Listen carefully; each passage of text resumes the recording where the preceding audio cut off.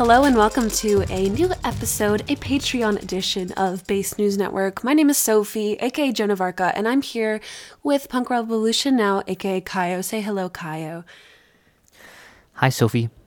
Hi. Today we are going to be talking about one of my favorite things, which is the Studio Ghibli cinematic universe. I'm not unique. I used to think I was when I was like annoying anime fan when I was like 12, and I thought I was like the only one who was watching that stuff, but I was wrong. Hey, you are unique because you can actually speak Japanese. That's true, but at the time I couldn't. Yes, very well. but don't you think that your deep appreciation for Japanese media influenced you to learn how to speak Japanese? It did. It definitely did. At the time that I started liking it, I wasn't really good. But yeah, no, it's true. It was a very wholesome thing. And like, I used to think I was like the only one who liked it, but clearly I was wrong. Maybe I was a little early for Americans. I don't know. Probably not. Okay. Well, I think there's definitely a decent amount of people out there who like Studio Ghibli so much they try to learn Japanese.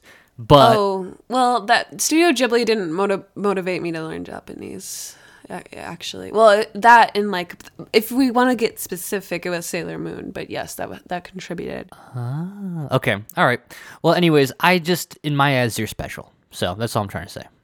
Yeah, and like, so I definitely wasn't unique, but I thought this was interesting when I was doing the research for this episode today. I found out that Studio Ghibli only reached like the U.S. mainstream consciousness with Princess Mononoke, which came out in 1997. It was like super critically acclaimed.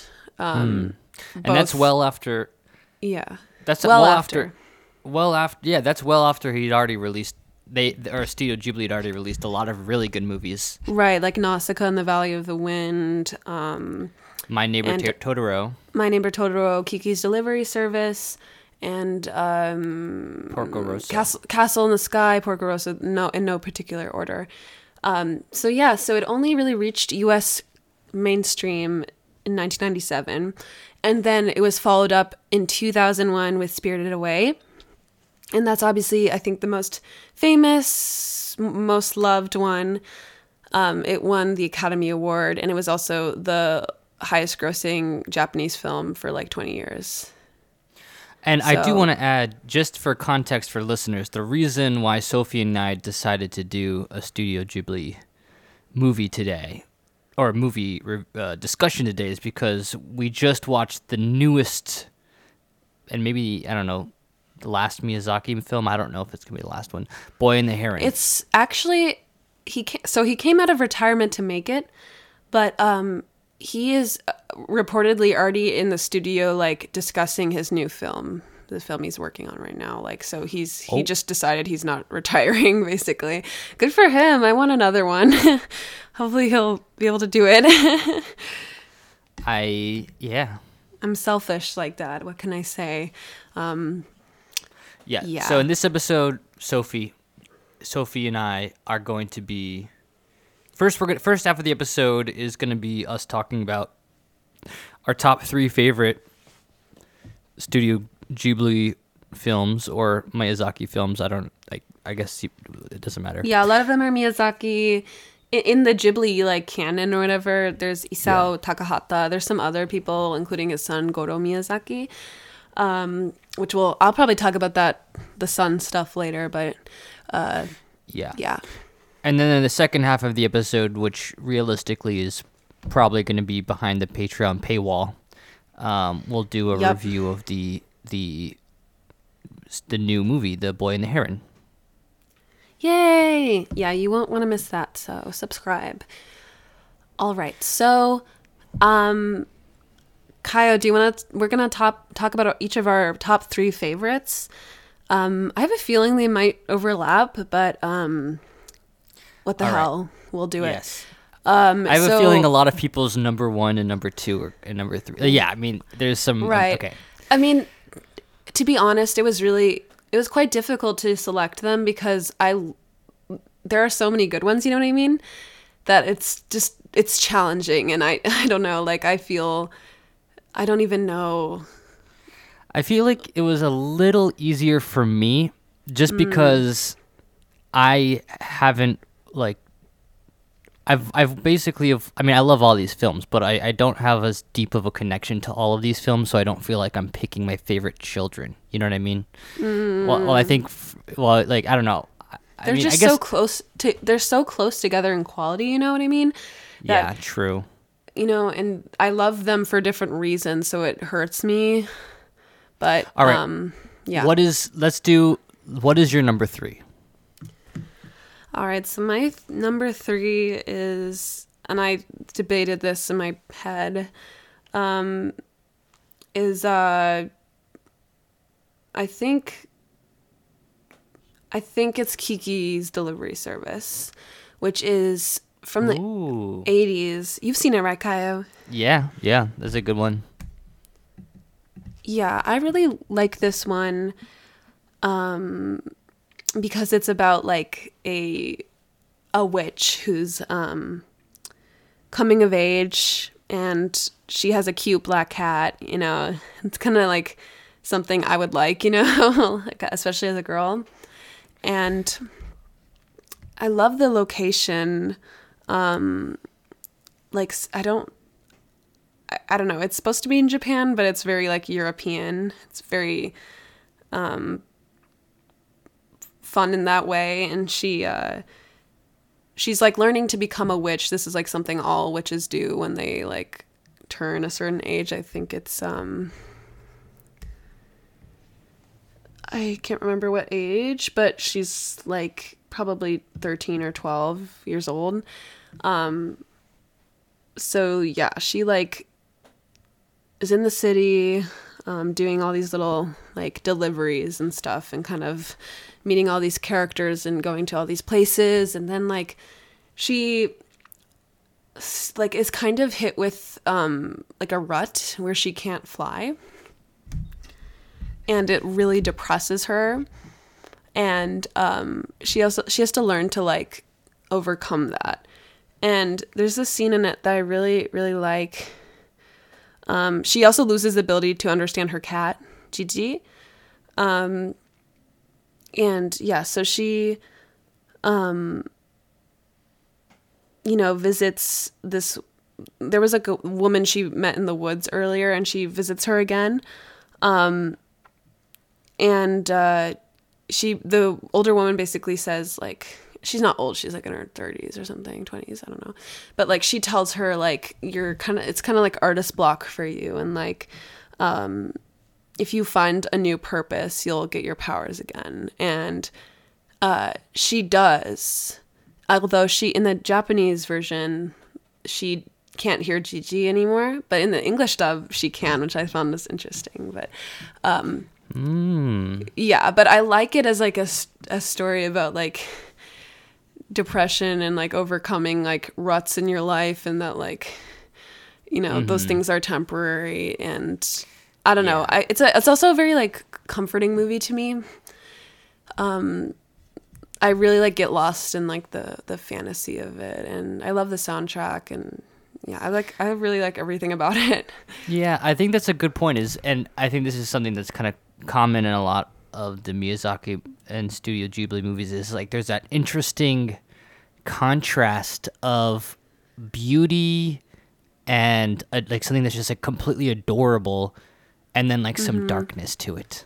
You know? Yeah, every time, yeah. Like I feel like the character Kiki is just so adorable, and the cat that you could talk to, the cat is adorable, and the city is beautiful, like all those things you said. And then the fact that there's like, she's, you know, it's just kind of got like a little angst going on, and witches are kind of edgy too, you know? And especially when you're like a child, like 11 or 12 or 13, whatever age you're watching this, you know, you're about to, you know, get started in middle school, and the angst is finally starting to come into your life. Like it really hits the spot. I feel like it hits the spot as an adult though, for me. I don't know.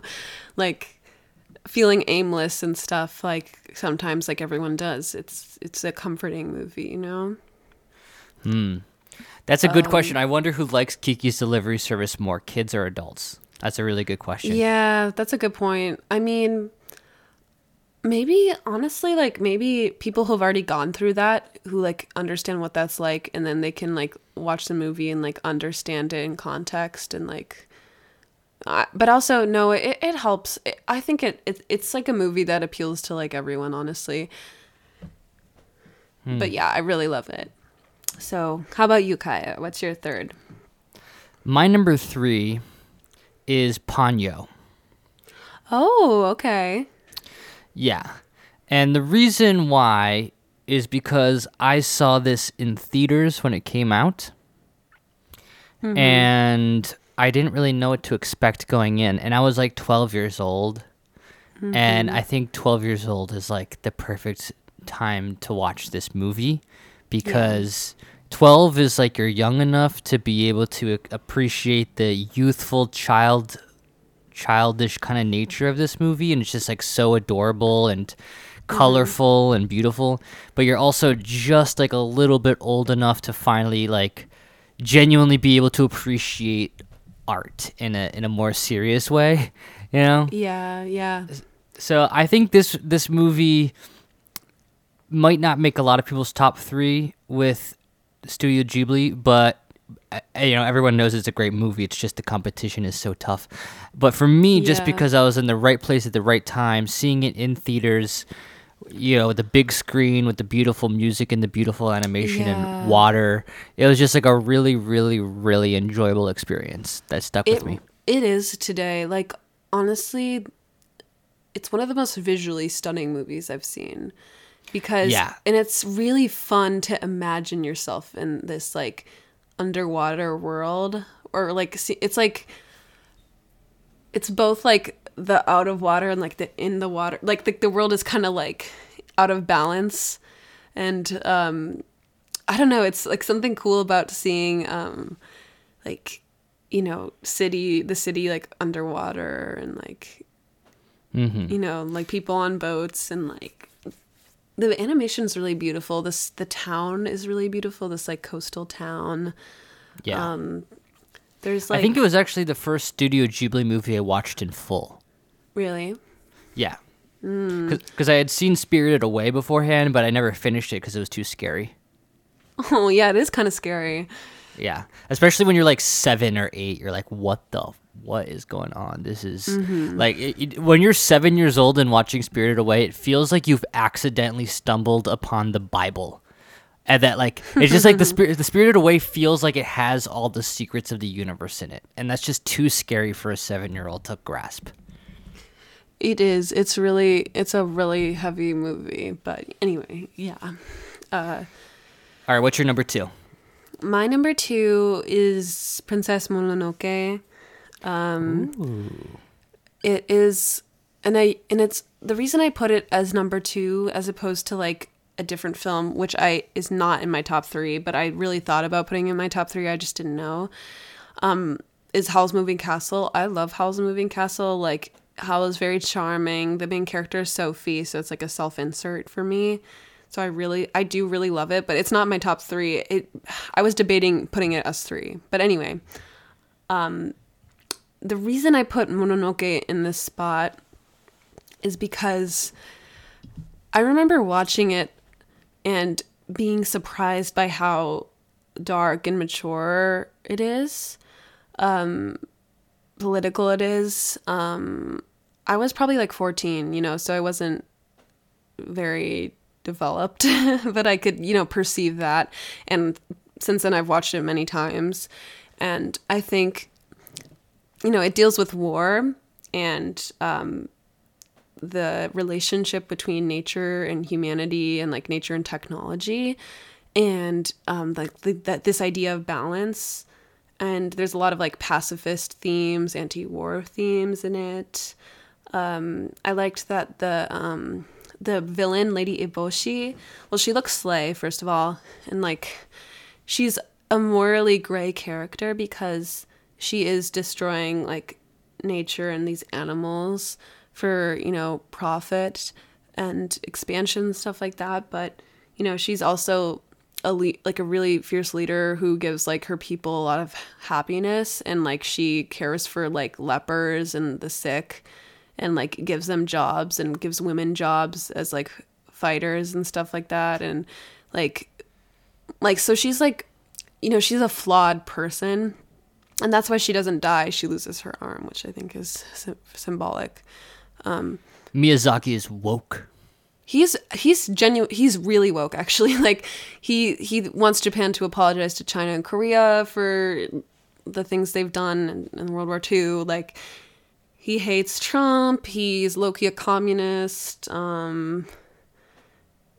He opposed the Iraq War. He's very like politically on the left. Whoa, wait, hold on, Sophie. I am on the Princess Mononoke Wikipedia page, and I hate to interrupt, but I need to read. Go for it. This paragraph. So this is under the English dub section. Okay. In response to demands from Miramax chairman Harvey Weinstein to edit the film, that's not. Producer Toshio Suzuki sent Weinstein a sword with the message "No cuts."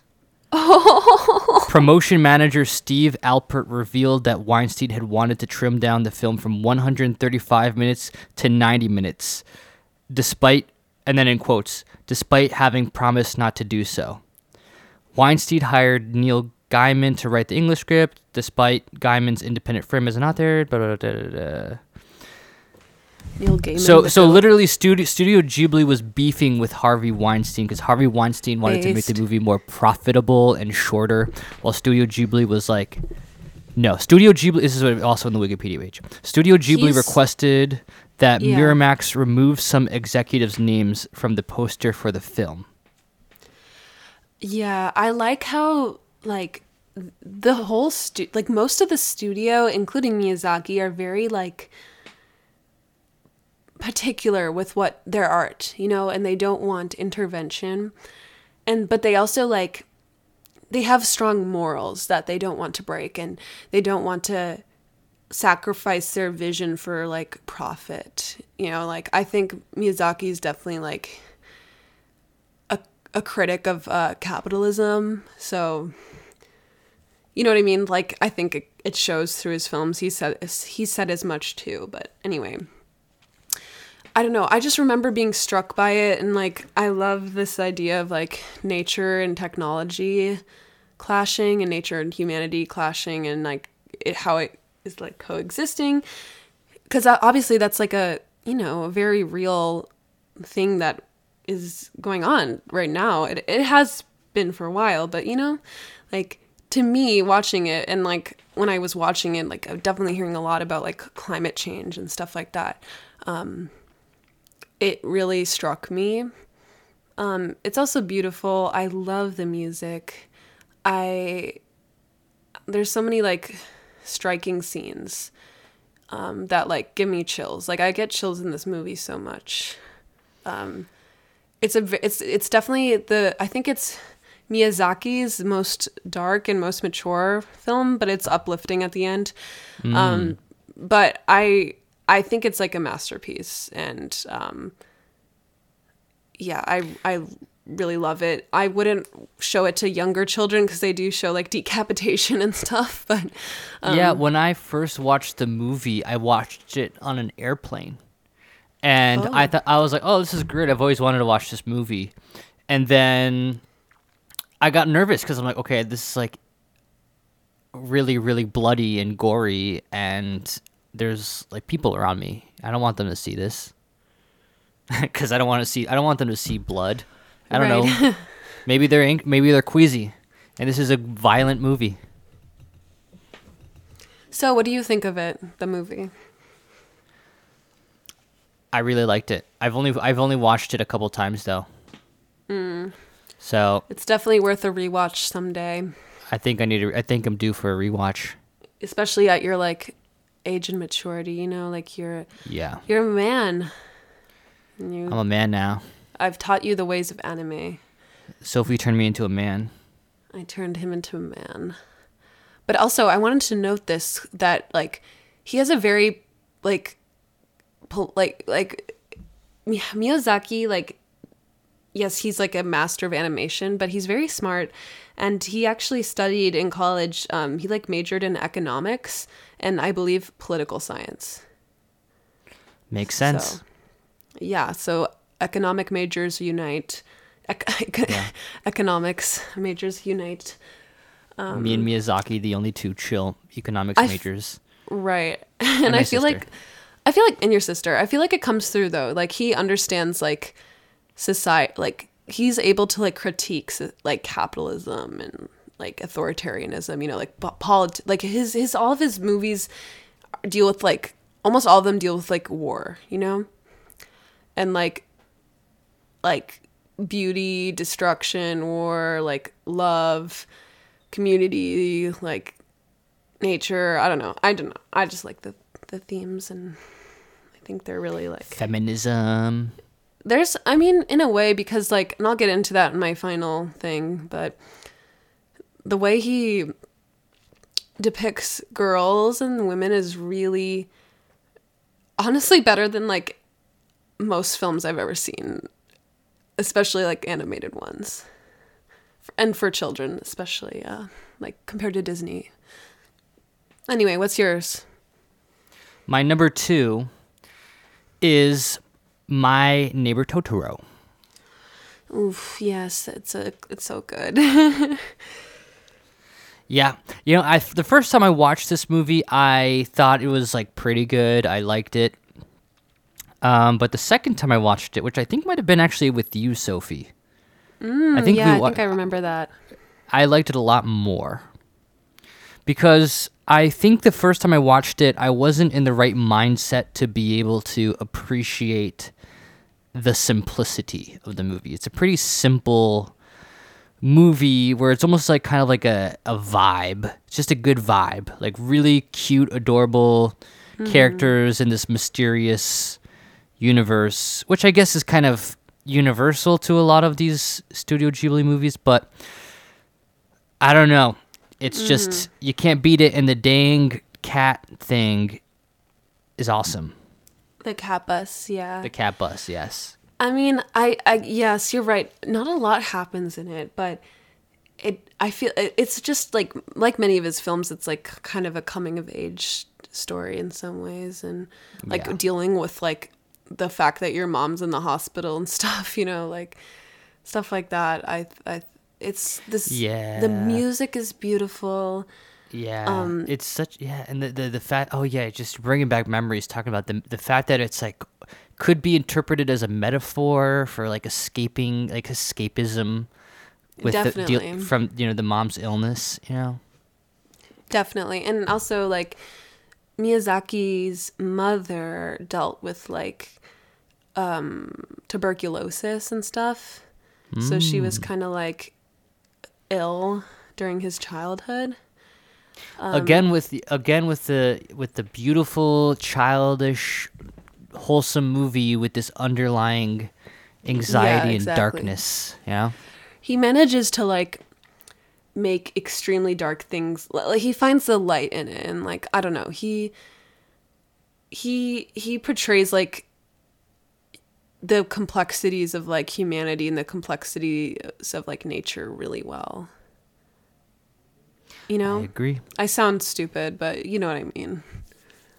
Sophie, you do not sound stupid. Thank you. You know what would sound stupid would be someone saying, I don't like these movies. They're boring. Facts. I don't like cartoons. I've met people like that, by the way. Yeah. Those people are just wrong. Those like, people are... You have to be an idiot to not think these movies are good. Like, you know what I mean? Like, I think they're pretty universally loved. Low-key, I feel like I bet people who don't like these movies are just straight up just Trump supporters. That's what it is. Oh, that's true. Like some like Japanese right-wing people were really upset about The Wind Rises because of its like anti-war, like anti-Japanese like themes and like anti-Japanese imperialism and war and stuff like that.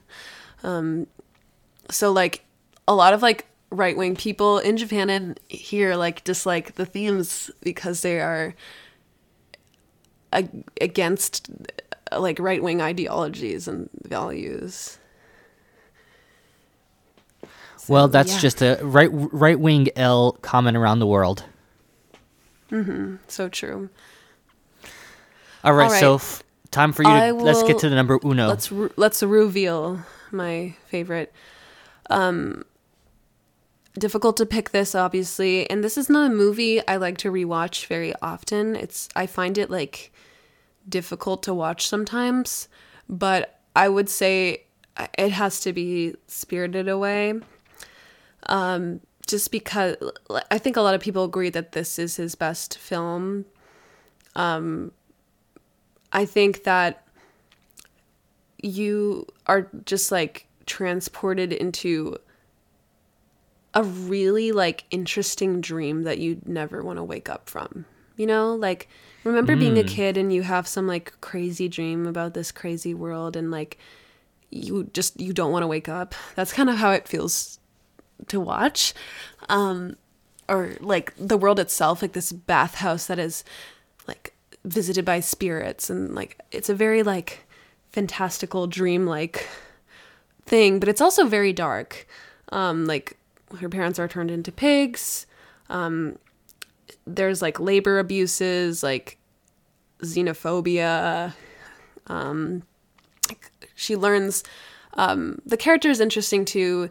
Miyazaki wanted to make a movie for like 10-year-old girls, is what he said, because he was hanging out with some family friends and they had daughters, and they were like talking about crushes and like really like superficial things, he thought.